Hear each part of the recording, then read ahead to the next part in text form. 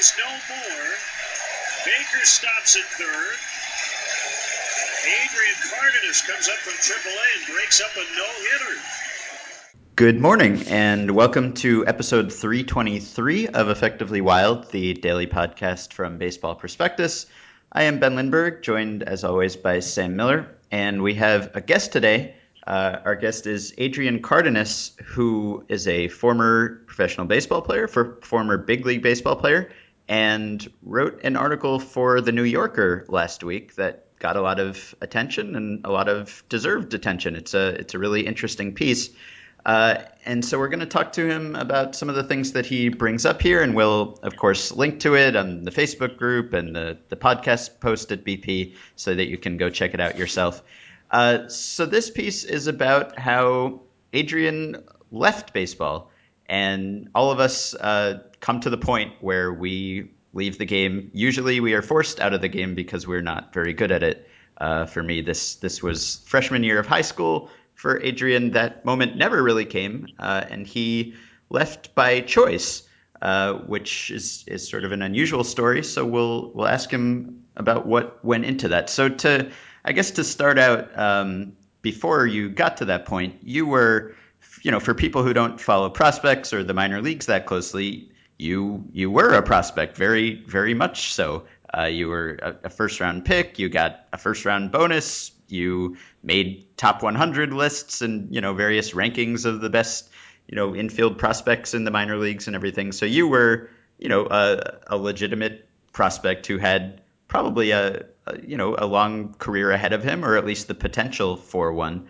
To go back even further, you chose not to go to school. You were drafted out of high school, and at that point you were fully committed to playing, right? Was it a consideration to go to school first? I think it was definitely a consideration, primarily because my senior year, it wasn't until the senior year that I had in high school that I even entertained playing professionally and not going to college.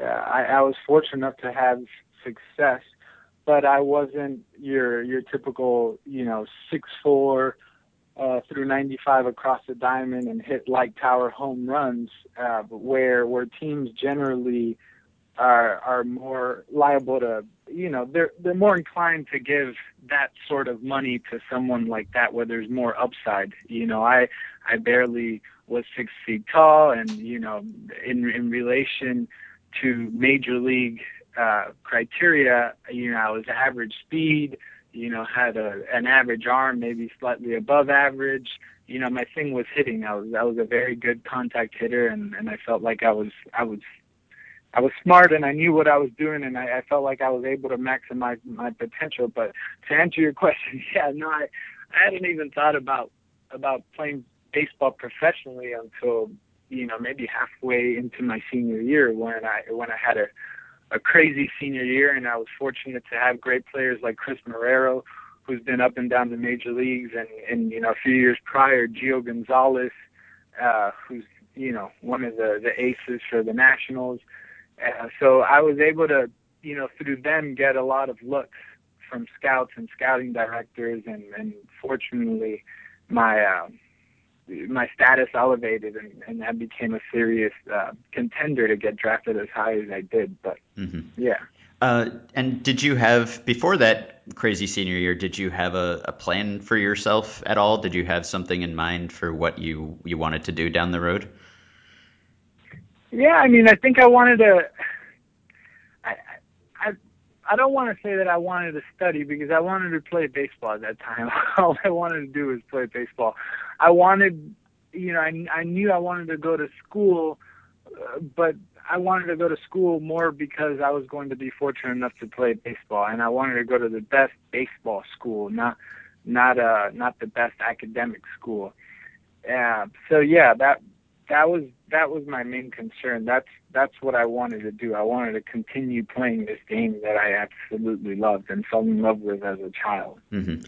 So once you started playing professionally, it doesn't sound like in your piece that you really had any trouble adjusting to that lifestyle. Like a lot of people, maybe they haven't been away from home before, they're riding the bus, they're homesick. it sounds like you at least you look back fondly on it. I don't know whether at the time it was at all jarring, but was it a pretty smooth transition into playing professionally? I think it was a relatively smooth transition. I mean, like you said, this piece was written after when I was no longer playing baseball at any level. So I was able to reflect and look at these snippets of my baseball career individually and see how I felt about them. And I feel like it's one of those things where I tell myself I'd never do again, but gosh, I love the fact that it happened, and I love the fact that I was able to experience it. But those long bus rides can get kind of grueling and annoying at times. But yeah. Mm-hmm. You had to a couple times you had to switch teams once you were traded and once you were claimed off waivers. And teams will, I gather, tell you at that stage in your life if a team lets you go, that can be sort of hurtful maybe to you, but at the same time, it's another team that has expressed interest in you. I'm just wondering, does that play in your brain at the time, or is it really hard to be sort of 22 and really anonymous and kind of broke and have another team just kind of give you away? I think at that point, I'm trying to remember exactly when I was designated. I don't know. I mean, maybe it was 23 or 24. The point that I'm trying to make is that after a few years, you start understanding more and more how the game works and how the business side of things work, and forget the business side of things, just how competitive it is, and the things that players have to do and owners have to do to make their team successful. So yeah, sure, it's a shot and it hurts and it's a blow when you get the call and you said, hey, we're going to designate you and we'll see what happens. If nobody picks you up, if nobody claims you off waivers, we're still going to offer you a chance. We're still going to bring you back. It sucks, but it's one of those things where you just kind of got to fight through and you can't let it affect you. Because if not, I mean, it's just one big spiral downward. And that, as a baseball player, I think that's what you aim not to do or not to arrive at. You kind of take your punches and your blows, and you kind of got to have thick skin and forget about it and move on and move on and move on and try to be as successful as you can. Yeah, the idea of baseball as a business is something that you explicitly talk about sort of struggling with, and I'll quote you say, I quit because baseball was sacred to me until I started getting paid for it. The more that baseball became synonymous with business, the less it meant to me, and I saw less of myself in the game every time I got a check from the Philadelphia Phillies organization, the Oakland Athletic Company, or the Chicago Cubs LLC. I kind of imagine at the really lower levels, it seems like it would feel almost like starving artist sort of scenario where you're getting paid so little that you wouldn't necessarily feel like it was a business. You're really sacrificing in a way for your craft. When was that how it was when it started, or was like the first paycheck really that jarring to you? When did you sort of start to look at it more as as a business, as a job, in a way that bothered you? Well, I mean, even that's in part true, but even at the onset of the minor leagues, you see it, and I'll explain. Because I was fortunate enough to get the money that I did, they're obviously going to give me every opportunity to succeed, sometimes more than say another player who's more deserving of that, and that can be if you're aware of these things. Regardless of what side you're on, it can be a little alarming. It can be alarming that the first rounder makes a mistake, or someone who got peanuts to sign, or they gave him $1,000 to sign, makes a mistake, and the first rounder is aware of it, and they do the play over again in practice, and he makes the same mistake, and he's not treated. He's not scoffed at as much as the manager may reprimand the one who's not given as much money. You see that over and over and over again. When a first rounder might be struggling and batting 220 or 215, many times they keep him and send down someone who may be doing a lot better. He may be hitting 300, 305, 310, 315. And the reason being, many times, is because, they invested a certain amount of money on this particular player, and they're going to give him every opportunity to progress and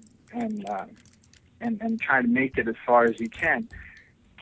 So I mean, you definitely see it from the very beginning, and it's something, like I said in that story, that I was very aware of. And unfortunately, I wasn't good at separating the two. I should have just, in my opinion, looking back, taken it with a grain of salt and just moved forward and just have been happy maybe with the position that I was in, because I was fortunate to be one of the guys who was given a large signing bonus. So I knew I was going to get a large opportunity. So you hang in there through the minors. You get the call last year. Blake DeWitt, I guess, goes down with a back injury in May. You get called up, and it sounds like, when you were initially called up, you had the same sort of feelings that we typically associate with someone who makes his major league debut. That I looked up a story from that day, and you went out and touched the ivy in Wrigley Field, and you write about it in your story. You were happy that I had arrived at a place so hard to reach, astounded that I was now playing with the players I had idolized, and determined to keep getting better so that I could take their jobs. And you were up and down a couple times during the season. You broke up an A.J. Burnett no-hitter in the 8th inning. At what point during this process do you start to have any sort of misgivings, or at what point does the euphoria wear off and you start to consider whether this is what you want to keep doing? I think for me, much prior to that, it happened a lot earlier, and I think you have to have some context, and that's that my parents don't know anything about baseball, and so I grew up being exposed to music and language and writing things. These things weren't new to me as far as writing and reading goes. These things that I was incredibly passionate about and grew an immense passion for. And when I decided to play professionally, that I had to sacrifice, because I had to. When you get to that level, and when baseball becomes a business, your job is to be as good a baseball player as you can, and that comes, there's a lot of demands that comes with that, and that includes practicing a lot and staying up really late and getting up really early, to the point where you a lot of times don't have the energy to do some of the other things that you want to do. And that for me over time started having a bigger effect on me. I started going to school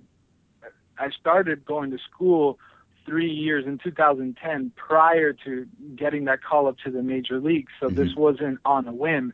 Since 2010, I was going to school. I was having my season during spring and spring training and all that stuff. And then in the off seasons, I'd fly to New York and do a semester there. At one point, I was even taking a class in the spring during the season. So over time, I started enjoying this other side of me, and the side that I felt like I repressed a little bit when I got into professional baseball.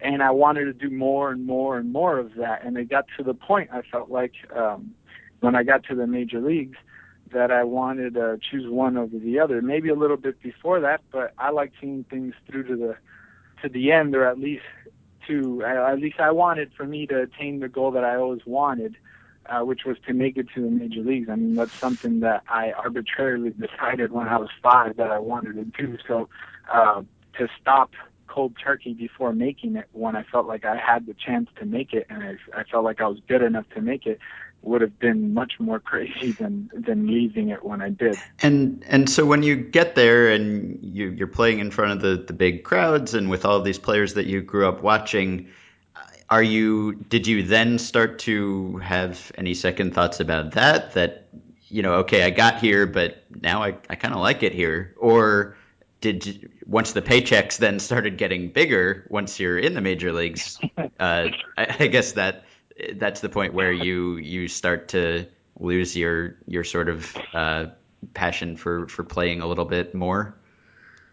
Yeah, I mean, look, of course, and this is something that I felt was very important to put in this story.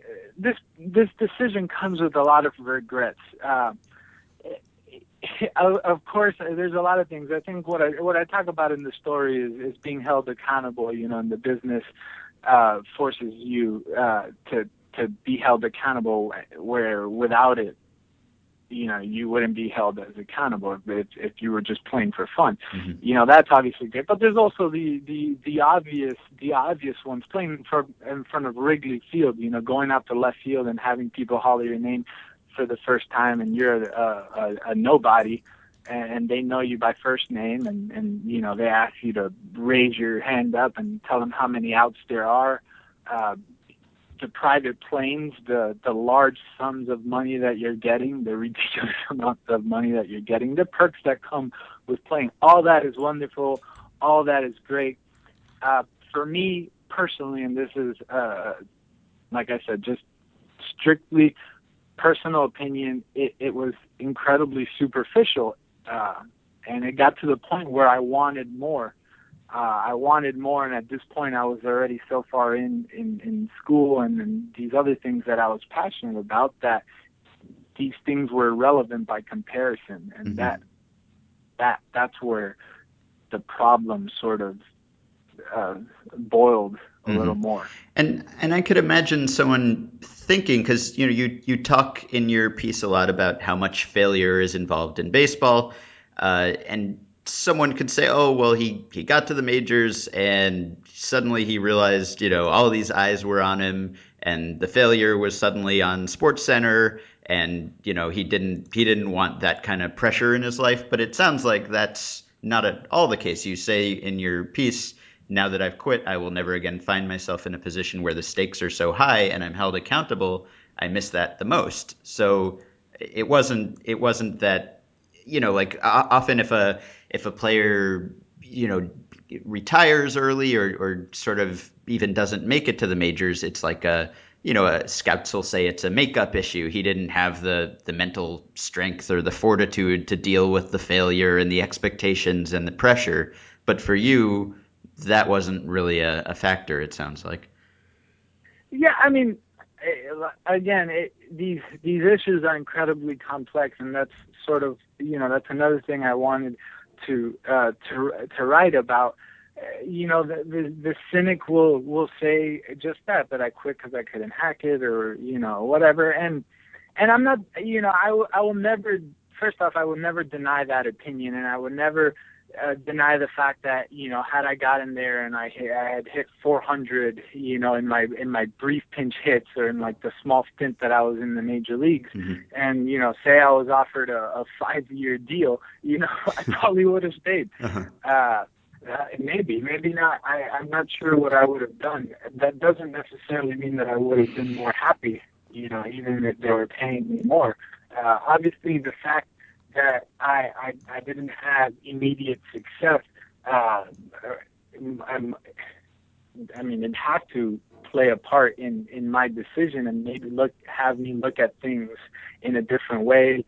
There's also the possibility that I wasn't going to be a starter. And I remember a manager telling me, so we were working on things, and he's like, you know what, Adrian, who cares if you're not a starter?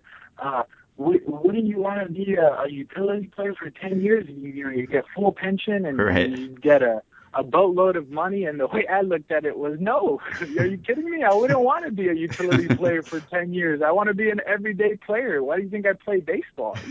To play baseball, not to come in the 8th or 9th and pinch hit every now and then. And that, I feel like that was my makeup. So to to say, oh, he couldn't hack it. It just seems, for me, it seems hard to believe. And believe me, I go over that and I ask myself that question all the time. As far as SportsCenter goes, that's definitely not the case. Because I think the only time I was in SportsCenter was when I broke up the no-hitter. Right. That was a positive. So one of the good things about being a young rookie in the game. But yeah, So by the time you get to the majors, you're making money for a lot of people, and there's also a lot of people who have kind of emotionally invested a lot in your success, in your development, and who love you and want to see you thrive. So when you started telling people you were leaving, or when you announced it, how much did people in the game try to change your mind? I reached out. I'm trying to think about this before I can give you an answer. The first person I reached out to and told when I knew for certain that I was quitting was, of course, Theo Epstein, my general manager. And me and Theo go further back in that when I was in high school, he was obviously the general manager for the Boston Red Sox, and he scouted me at a very young age, and unfortunately he wasn't able to pick me up in the draft that year, but I got picked 37th overall, and I think their pick was 41. They had 41 and 44, and they were going to pick me up. Him and Jason was his right-hand man. And I met them later, and they told me one day, they're like, we're going to get you one day. We're going to get you one day. And sure enough, when I was put on waivers, I got a call from Jason, from Theo, who told me, I told you we were going to get you. I told you we were going to get you. So it was this sort of, it was wonderful in that sense. And this guy who said he was going to do something and did it. In my opinion, Theo Epstein, among all the general managers that I've met, is the best one, and I'll give you the specific reason why. I think he's able to balance the business and the game perfectly, and he's able to be incredibly honest when he has to say very negative things or make very hard decisions. He's able to balance it perfectly. But anyways, because of that, I felt obligated to tell him first and foremost, not to mention he was the general manager of the Cubs. And they had put an offer, and I respectively declined the offer. I think Theo understood a little bit. I don't know if you know much about Theo's family, but his father is the head of the creative writing department at Boston University. His sister, I think, writes for Law and Order. I think it's his uncle and his grandfather. The two of his close family members wrote the screenplay Casablanca. So they're involved in the creative world, and Theo knew all along that I was a very creative person and had these aspirations to do other things outside of baseball. Not right there and then, but since he got to know me at the age of 18. So I'm not going to speak for Theo, but I think he, I'm not going to say he knew it was coming because he didn't, but he definitely understood it, and he wished me the best. In fact, he wrote me a letter of recommendation. I'm in the process of applying to grad school for directing now, and he wrote me one of my letters of recommendation. So, yeah, I mean, aside from him, other people, I guess they were on the fence. There's a lot of people who obviously told me to stick around for a little longer, mostly to get some money or so that I don't have any regrets. That was the main thing. But at that point, I felt like I was ready to take that leap. Does it worry you? Did it occur to you that whatever you do next, writing or anything creative that you do, is also going to seem sacred until you start getting paid for it, and then you're going to have to kind of deal with that for the next 40 years? That's a great question. Yeah, I gotta admit. I mean, it's not that I wasn't aware of that when I left baseball, but I was definitely a little naive to it. I thought somehow I'd be able to, bypass the whole business thing. Like, oh, I already dealt with the business side of things. I'm not going to have to do that. Obviously, you need to make a living at some point, and that entails you dealing with the business side of things. Fortunately, however, I've been very smart with my money, and I feel like I can, for instance, the whole writing thing for me. Right now, I'm pursuing this writing career, if that's what you'd want to call it. Um, but I don't have that urgency to produce for a publishing company, let's say, because they gave me a book advance and I'm obligated to do this or obligated to do that. I mean, I'm sure if I sign a contract, something similar to that would happen. But what I'm getting at is that because of my situation financially, I don't have to sacrifice a lot of my wants and my desires as a writer for the business side of things, and I think that's incredibly important. But at the end of the day, obviously, it's inescapable. You have to deal with it at some point, right? If you become a podcast host, we promise you won't make any money. So you can think about that. Yeah, people don't understand. I worked on this New Yorker piece for like 6 months, and then I got paid $250 for it. So I think we both know that feeling. I think, and the people that you played with, is this something that you shared with people either in the minors or in the majors, or did you kind of keep to yourself that you even had these thoughts on the way up? Because I imagine not many players do. They're focused on getting there, very single-minded obsession on getting there, and I can imagine some of them might not even understand how you could get to that point and have these doubts. So is it something that people were kind of shocked when you told them, or were they aware from you sort of sharing it with them before? No, it's funny that, yeah, there's a lot of players that, I think I venture out and say most players won't understand and don't understand. However, I think there is, and maybe surprisingly so, there are players who definitely see things the way that I saw things. They just didn't. A lot of them haven't taken that leap, and maybe because they don't have other things pulling them so strongly. Like I said, for me, I didn't grow up with the father that made me play baseball every day and made me go to the park. I in the beginning of the story, I talk about my ignorance for the game and for the history of the game, which I think is true to a lot of players, and something that I was able to appreciate after I left, gaining this historical perspective, which is really the whole point of the story for me. But there are players that deal with it because you just see it on a consistent basis. The traveling, the dealing with what you got to deal with. I mean, we're obviously human and just dealing with the ups and downs. And like I was talking about in the story, a lot of times, you have family members who die, close relatives who die, and then maybe you're on the verge of getting called up and you got to make sacrifices. You can't go do these things, and that takes a toll on you after a while.